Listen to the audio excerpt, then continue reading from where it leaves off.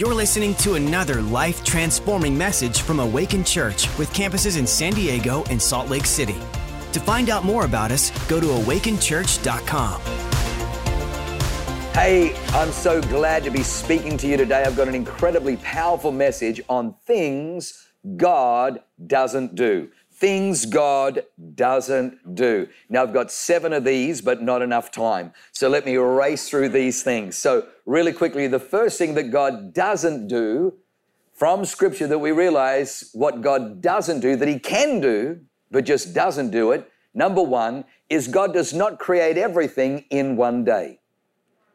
If you read the opening stanza of Genesis, which I recommend, you'll find that on the first day, God separated the light from the darkness. The light He called day, the darkness He called night. Evening and morning, the first day.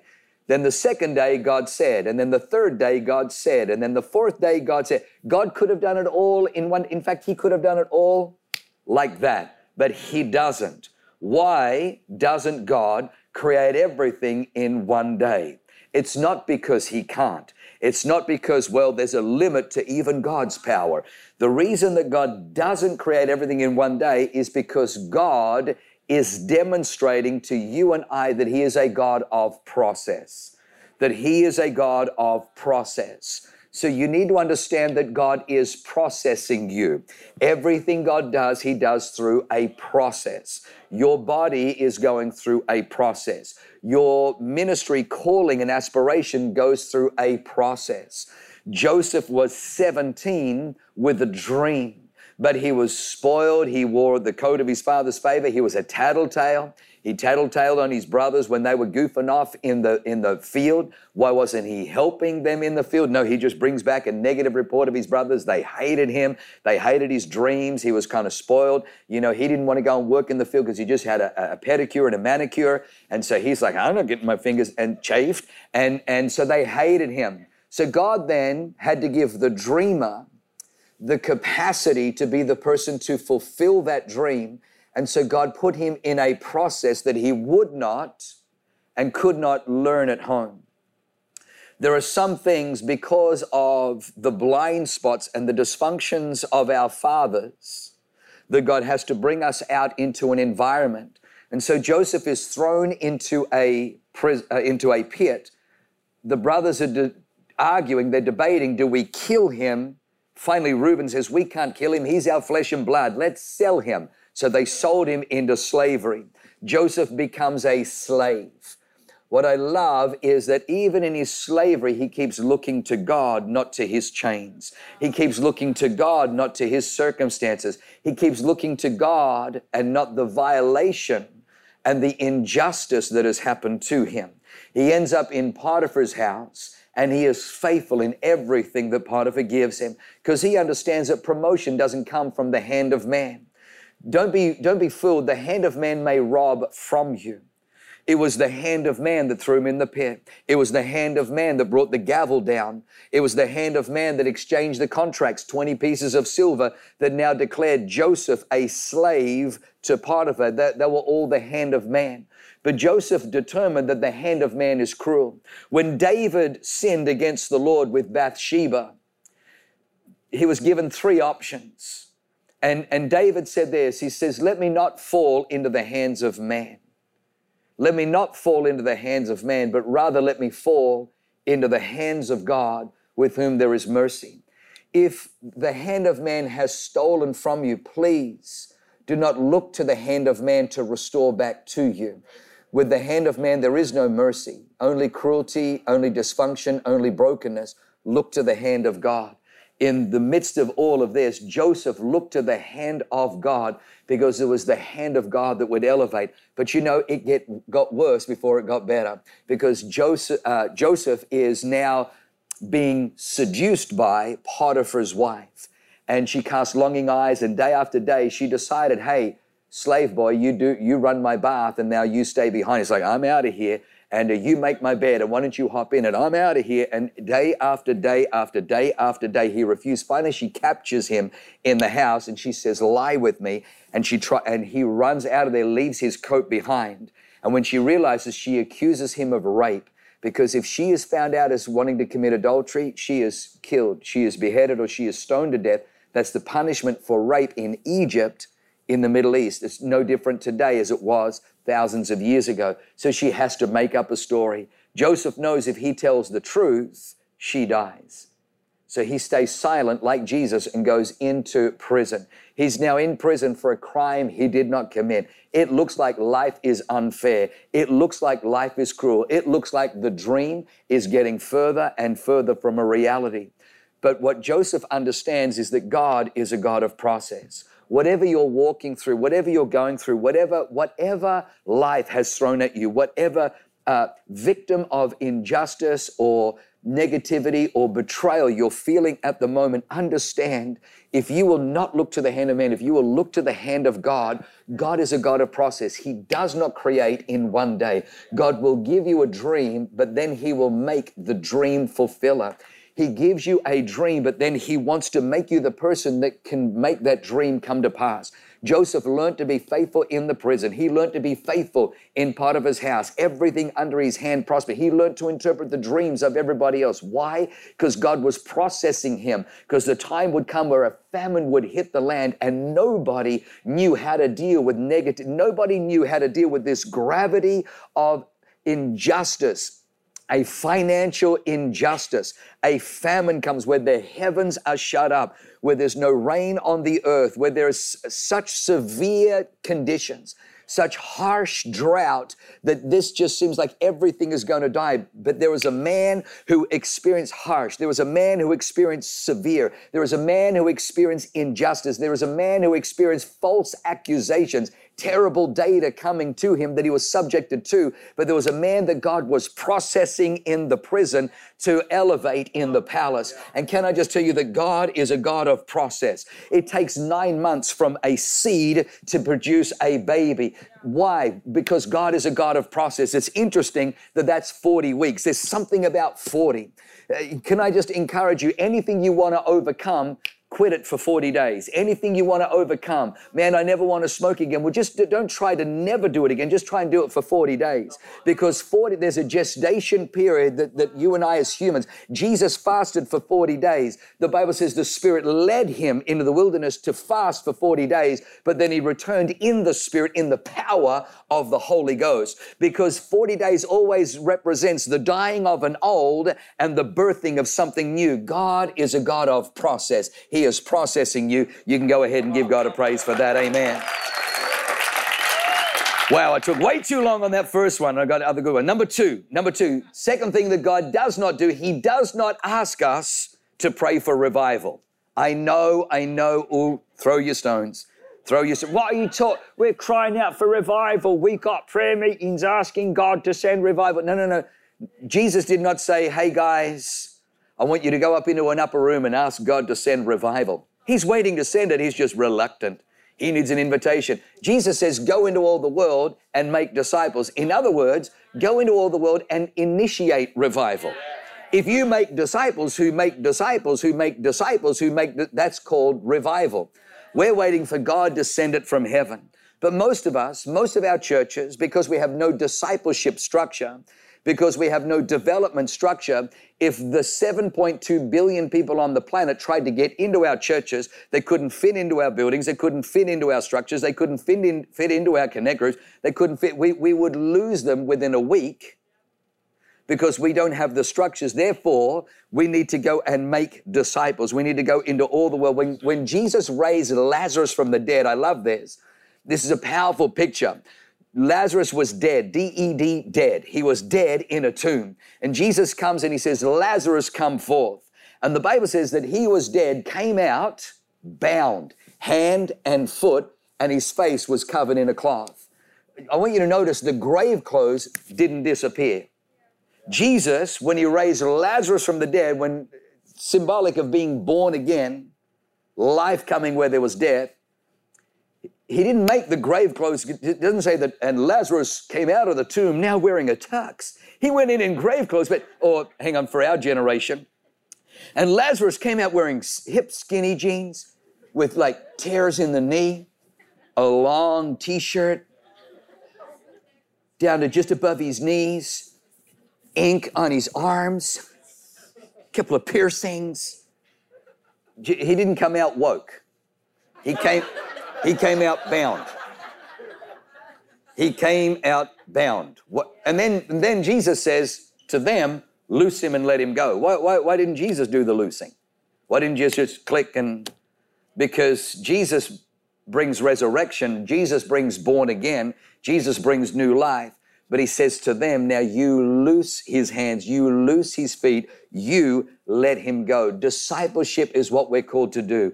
So we're not called to pray for revival. We're called to bring revival by being a discipleship powerhouse church. Somebody say amen.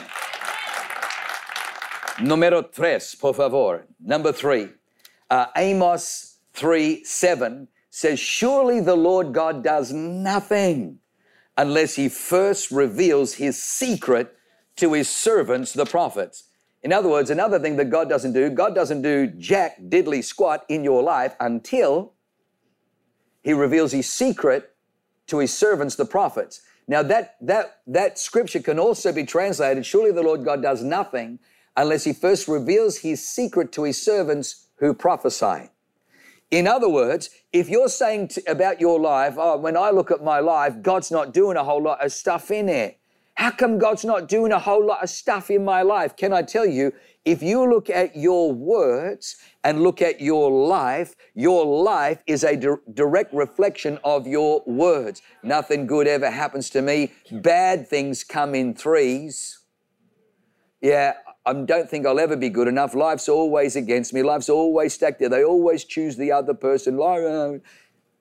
Surely the Lord God does nothing except he first reveal his secret to his servants, the prophets, or reveal to those who will prophesy.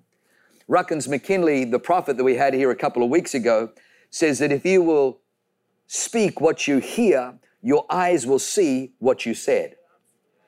If you will speak what you hear, your eyes will see what you said. Elijah, after he took care of the prophets of Baal, after he got breakthrough in the heavenly realm, after he took out the false prophets, the false worship, clogging the atmosphere over Israel, once he took out the 450 prophets of Baal and the 400 prophets of Asherah, Elijah now says to Ahab, he says, run, because I hear the sound of an abundance of rain. You go up to your palace and eat and drink, king, because you ain't got no power. I'm going to go up to Mount Carmel. The same mountain I just called fire down is the same mountain I'm about to go up and call rain down. And he climbs back up onto Mount Carmel and he bows himself onto the ground and he cries out to God 7 times. And finally, a cloud comes up out of the ocean and breakthrough happens in that atmosphere. He heard with his ears and he spoke. And because he spoke what he heard, his eyes saw what he said. Your life is a reflection of what you speak. Stop saying life is difficult. Stop saying San Diego's too expensive. Stop saying life is always stacked against me. Stop saying, man, you can never get ahead in life. Stop saying, because your life, the Bible says that death and life is in the power of the tongue, and those who love it will eat its fruit. Your life will be the fruit of your mouth. If you don't like the fruit of your life, change the seed that you're putting out. If you don't like, I don't like what I'm eating, well, change what you're sowing. Change the seed. Begin to say, I am blessed going in and I'm blessed going out. I am blessed and highly favored. The hand of my God is upon me. He makes a way before me. He makes a way where there is no way. He makes rivers in the desert, streams in the wilderness. He makes my crooked paths straight. My God is for me. Greater is he that is in me than he that is in the world. Begin to change your rhetoric and begin to speak the word of God into your life. Somebody say amen. When we came to San Diego, it was 1 church, 4 locations. If I was honest, I felt foolish saying 1 church, 4 locations. But then that happened. Then it was 1 church, 16 locations, and we're accelerating towards that. Then God said to me, every building you buy, I will fill. Every building you buy, I will fill. I was tapped out a few years ago. We spent $10 million on South Campus. I was happy. And then God says, buy the Fat Daddy building up there in San Marcos, thanks to Dr. Matt Hubbard. And it's easy for him to dream. He doesn't have to manage the budget. And so I called Jesse Sullivan. I said, Jesse, we don't have any money, but I'm going to go and look at this building. And then I'm like, oh, dear Jesus. I said, Dr. Matt's right. I got to call Jesse Sullivan. Jesse. And Jesse's like, you know what, Pastor, if you're saying it, let's go for it. Let's go for it. I'm like, you're the business manager. You're meant to be responsible. And but I like him because he's responsible, but he's also able to respond to God and to respond to faith, because faith unlocks things. And so as we began to sit down then and you know, WIF came in, Wesleyan Financial Group, and they said, yeah, we can do this. And then after seeing all the things we did, they said, hey, you're asking for 20 million. What if we gave you 40 million? I'm like, what? What would you do with that? I'll buy more buildings. I said, I thought that would be the answer. And then God is just adding and adding and adding. Why? Because we're faithful in little, God is going to give us much. Every building, God's going to fill. Because we heard it in our ears, we spoke it, our eyes will see what we said because we speak what we heard. Your eyes will see what you said if you will speak what you heard. But listen, the devil is also trying to speak. I made a decision. You don't get to whisper into my ear to speak out of my mouth, because you actually don't like me. You hate me. You're not for my success. You're for my fail. You're not for me being elevated. You're for me crash landing and burning out and falling into a heap and failing. So you know what, devil? You can pipe off all you like. I'm putting you on mute. I'm going to just mute the devil, but I'm opening my ears. The Bible says, let him who has ears to hear, let him hear. Come on, to him who has, if you have an ear to hear, just lift a hand right now. To him who has ears to hear, let him hear what the Spirit says to the churches. Holy Spirit's always speaking. Don't listen. You know, there are chatterboxes, there are narratives in your head. One of them is the devil, the other one is your past. There is a narrative from your past that plays over and over and over. Your past can be a prison. It is a generational prison. It is passed down. You'll never succeed. You'll never advance. You'll never be anything. Money doesn't grow on trees. I was talking to my dad just yesterday. Money doesn't grow on trees, you know. And the truth is, money does grow on trees. Money grows on trees. I'm not sure whoever invented that. It's like, wow, like you need to go and read Genesis. People that don't read the Bible say the stupidest things. Of course money grows on trees. If you sell oranges, where do they grow? If you sell apples, where do they grow? If you sell pineapple and fruit, and they grow on trees. What are you talking about? God put, anyway. And so, number four, things that God does not do. God does not work on Shabbat. God does not work on the Sabbath. 6 days, and then he rested. I want you to notice there's a rhythm. It is very, very important. The Bible says that you need a day to cease. You need a day to reflect. You need a day to enjoy creation. Now, the Bible does not say that God rested on the seventh, being exhausted from 6 days of creation. In fact, God was so pooped. He said, oh, I just got to take a break. Gabriel, I'm wore out over here.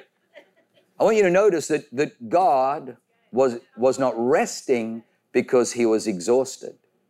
God was resting because he was modeling how important it is to reflect and enjoy. If your life is all work, all task, all pursuit, all goals, all strategy, all ambition, it's going to wear you out. You're going to miss the big picture. There's going to be something broken on the inside of you. You and I were created to enjoy life. Now, what day was God's final day of work? What number was it? The 6th day was the final day of work. The 7th he rested. On what day did God create man? Anybody? The 6th day. The last thing that God created was man. Man was created on the 6th day. That's why the number of man is 6. God created the sun on the 4th day, but he created man on the 6th day. Watch this.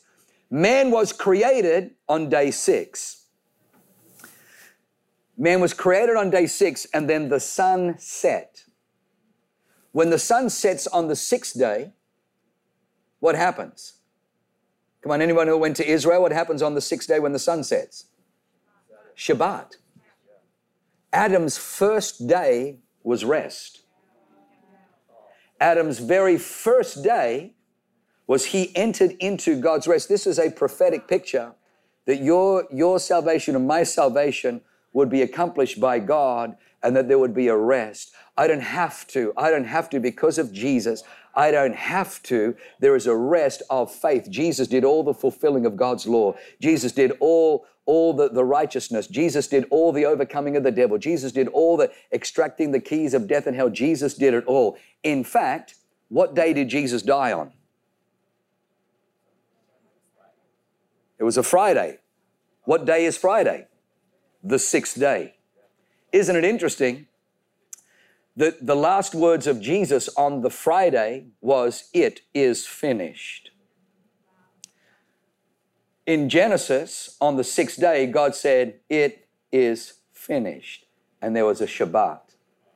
Jesus on the cross, Sunday is the first day, Monday the second day, Friday is the sixth day. On the sixth day, on the Friday, Jesus was hanging on the cross. And Jesus said, "It is finished." And then they took him down from the cross and they put him in the tomb for Shabbat. God does not work on the Sabbath. The Sabbath, it is finished. The Sabbath, you have to have a Shabbat. You have to get a God rhythm. We want you to last the long haul. And if you're working 7 days a week, there's a lack of faith in God. The Bible says anything that's not of faith is sin. You got to trust God that you can rest. It is so important for you to disconnect from work, disconnect from pursuit, disconnect from all of that and reconnect with God. The greatest thing we can do is get people to church on a Sunday, be together, worship. I know that there's a deal and I know that there's something you've got to pursue. I know I just got to make this phone call. You've got to take no, turn everything off and just get with God. Get with the presence of God. Let Him refresh you. Let Him bless you. Somebody say amen. Amen. Number 5, numero 5. Number 5. Another thing God does not do is God does not uncover. He does not uncover you. The most magnificent thing about God is He does not uncover. The Bible says that when they came out of the ark, Noah planted a vineyard and got drunk. And he had 3 sons, Shem, Ham, and Japheth. Well, Ham goes and tells his brother, "Look, Dad's drunk, passed out, and he's completely buck naked. Check this out." And the Bible says that Shem and Japheth refused to look on their father's nakedness, but grabbed a sheet and walked in backwards so they wouldn't look on their father's nakedness, and they covered their father's nakedness. God never judges Noah for being drunk and passing out. The guy was in a boat for he was isolating for 365 days with things that wanted to kill each other. And God's like, "You know what? I'm not even going to judge you." In Genesis 3, when Adam and Eve sinned, the first thing that God did was made coverings for them. Jesus is the Lamb sent to bring covering for our sin. God does not uncover. Satan is the uncoverer. God is the great coverer. When you stand before God, you want to make sure that you stand before God with the covering God provided. I remember going surfing one time, not realizing the surf was going to improve with the tide, and I had an SP15 and I had an SP50 sunscreen. And I didn't think I was going to be out that long, so I thought I'll put the 15 on, get a little bit of a tan. Well, by the time I came in, I was completely fried, completely red, because I should have put the SP50 on. I'm telling you, more bright than the sun is the presence of God. And you don't want to stand before God with an SP15, your own righteousness. Well, Jesus, I saved little old, well, Jesus, I was very, very religious. I did mission trips in Mexico, and you can't, those things aren't going to cover you from, the only thing that's going to cover you, the only thing that's going to protect you from being burnt on Judgment Day is Jesus Christ. He is the only covering. You want that covering. Number 6 is, this is my favorite one, Psalm 147 verse 10. Psalm 147 verse 10. You're going to love this one. Psalm 147 verse 10 says this: "He does not delight in the strength of the horse, and he takes no pleasure in the legs of a man." When you got skinny legs like me, that's an encouraging scripture right there. "He does not delight in the strength of the horse, nor take pleasure in the legs of a man." God does not advance His kingdom through human motivation. There's a powerful scripture that's worth writing down and looking up after. We don't have time. 2 Samuel 21, 15 to 17 says, "There came a day again where the Philistines came to make war with David. And the Bible says that David went out to fight against these giants. How many people remember David was the guy that slayed Goliath? David was the giant slayer. But this is now many, many years later. It's, 30-something years later. And David thinks, I'm the giant slayer. I'm the same giant slayer as I was back then. So he goes to fight Ishbi-Benob. Ishbi-Benob was one of the sons of a giant who was brandishing a new spear. And when David grew faint, when David got tired, Ishbi-Benob was about to take out David and snuff out the lamp of Israel. But the Bible says that one of the sons of Zeruiah came to, I think it was Abishai, one of the sons of Zeruiah, came to David's rescue and killed the giant. There's a lesson there that you need to understand that human strength only goes so far. I might be able to chase lions in my 20s and 30s, but when I'm 50 and 60, I'm going to get exhausted and take a break and then be eaten by the very lions I'm chasing when I'm 20 and 30. I need to get smarter. The first 40 years of your life, you work for money. The next 40 years, you make money work for you. The first 40 years of your life, absolutely, you're working for money. But after that, you make money work for you. You need to get smarter. Set traps for lions. Wisdom is much greater than strength, the Bible says. When you're young, you'll produce everything in strength, but you'll deceive and think I can do this in my old age. Understand that God does not delight in the strength of the horse. The battle doesn't come from the horse. The battle doesn't come from human strength. It comes from the Lord. Somebody say amen. Amen. Amen. And I've got to wrap it up. I'll give you number 7 another time. Father, we thank you for these beautiful people. And Lord, I pray if there's anybody today that's watching this, your life's not right with God, your life is out of balance and out of order. Today, would you turn your life, give your life to Jesus Christ? If you go to awakenchurch.com/Jesus, you can give your life to Christ. The greatest life you can live is following Jesus. There's no greater captain. There's no greater leader. There's no greater Savior. He is the Messiah. He's the one that will save, who will heal, and who will deliver. Do that today. It's been a pleasure talking to you. We love you. Hope this helped you and blessed you. God bless you. Thanks for listening. To find out more about our locations, team, and what we do here at Awaken Church, go to awakenchurch.com.